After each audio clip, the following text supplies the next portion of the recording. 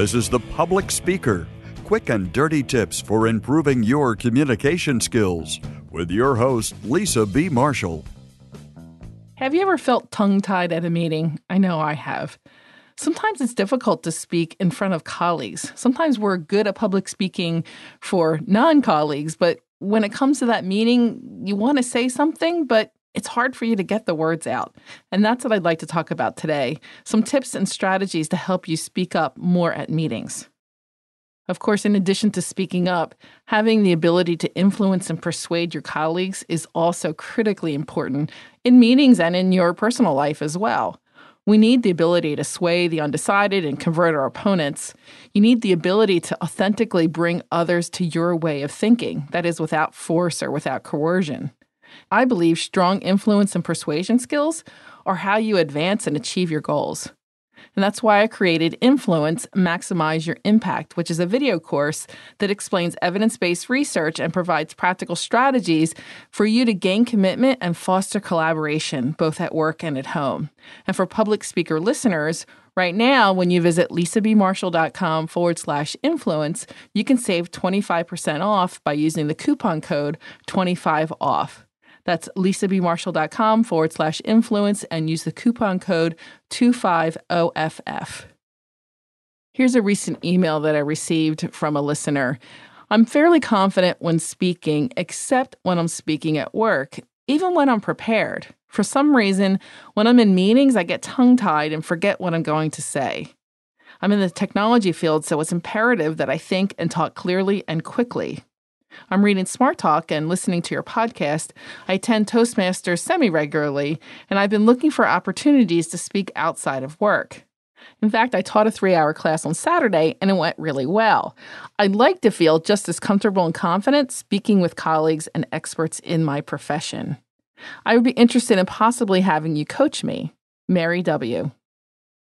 So, Mary, one of my favorite activities is business and professional development coaching. However, due to the popularity of this podcast, I receive many, many requests for one-on-one coaching, and I can't really support everyone. But I do take on 2 or 3 coaching clients at a time just to make sure that I can give the proper support that's needed. So instead of one-on-one coaching, why don't you let me give you some general suggestions to help you move forward with your development? First, I think it's great that you're already taking some action on this. You're stepping out, finding opportunity to speak in public, and your overall confidence in public speaking will definitely increase. And that's going to be a good first step. And it's really not uncommon for people to feel confident speaking in front of strangers, but shy among people that they know. It could be for a lot of reasons. Maybe you're afraid of, quote, messing up in front of people that you have to see every day, or maybe you're concerned someone will disagree with you, or you tend to avoid conflict. Maybe it's a fear of asking a dumb question. Whatever it is, you can see the pattern. Usually, it's not about public speaking so much. Sometimes it's more a question of self-confidence. So, again, this is not at all uncommon, and it may be a little comfort to know that it's most common among the highly intelligent. In fact, I've done some other podcasts on this. It's called Is It Possible to Be Less Intelligent in Group Settings? And I also did another episode that talks about the same issue with Katy Perry and Neil Horan and Harrison Ford. Anyway, I believe that you definitely can overcome this issue by building some confidence. So how do you do that? Well, already you've started with your public speaking. The next step to build self-confidence, I think, is to get some help with thinking on your feet. And in fact, I've written an episode on that as well. You might consider power posing. There's an episode called How Power Poses Can Build Confidence. And there's also, of course, your body language. And I've written on that many, many times. When you're working on confidence, you need to bite the bullet and speak up at meetings. Perhaps you've heard the Mark Twain quote, "Eat a frog first thing in the morning and nothing worse will happen to you all day." I love that quote. It's a great reminder to do what you dislike the most first, and then everything is smooth sailing after that. So plan to speak up within the first 10 minutes of the meeting. And in the beginning, keep it simple. Agree with something someone said, or just agree and add a little point or an anecdote. Then maybe work up to asking a question or to disagreeing. Once you begin participating, you'll start to get some positive feedback. Unless, of course, you work in a toxic environment. In that case, you want to get out as soon as possible. But assume it's a good environment. It will build your confidence and you'll begin to feel more comfortable sharing your ideas. When you're at the meeting, make sure to watch out for your posture. Sit up as straight as you can, and that will help show confidence. Be sure to speak from the diaphragm so that you can be heard at the other end of the table. And of course, smile and make eye contact. You might want to mention to a colleague, that is a colleague that's a good friend of yours, that you would like to start sharing more in meetings, and then ask that person if he or she can support you at meetings. Say, if I share something, would you back me up with a positive follow-up comment? Or if I bring up this particular topic, will you ask this particular question? And that way, you'll have a series of positive experiences at a meeting, and you'll find it gradually gets easier until it becomes natural. One thing that might help, in addition to trying these methods, is go to a Toastmasters meeting and look for a senior leader who's willing to be your mentor.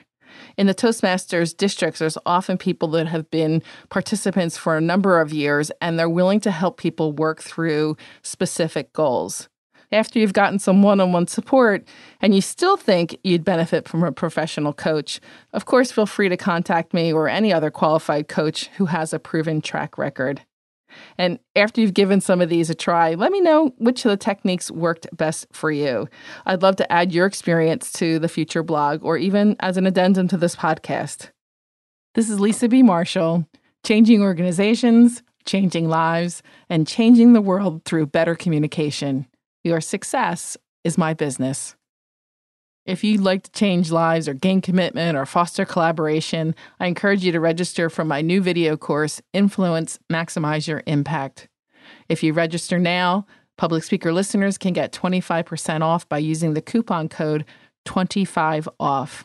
Visit lisabmarshall.com/influence and use the coupon code 25OFF. Hey, I'm thinking about doing a section at the end of the program called Featured Listener.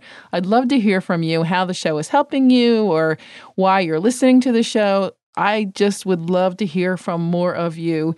And if you'd like to be one of these featured listeners, you just need to contact me and I will send you more information. You can use the public speaker email address. That's publicspeaker@quickanddirtytips.com. Thanks. Hi, I'm Johanna Rocco from Newfoundland, Canada. If you'd like to be a more compelling communicator, I invite you to read Lisa's best-selling books, Smart Talk and Ace Your Interview. I read Smart Talk in preparation for attending my very first convention. One lesson I learned and used frequently was how to correctly shake hands. That skill was essential in helping me relax and feel confident when meeting people at the convention. I also want to encourage you to become a Lisa B VIP, like me, by visiting lisabmarshall.com/VIP. That's lisabmarshall.com/VIP. Finally, you can learn more about Lisa's keynotes and workshops at lisabmarshall.com, or if you have a question for Lisa, send it to publicspeaker@quickanddirtytips.com.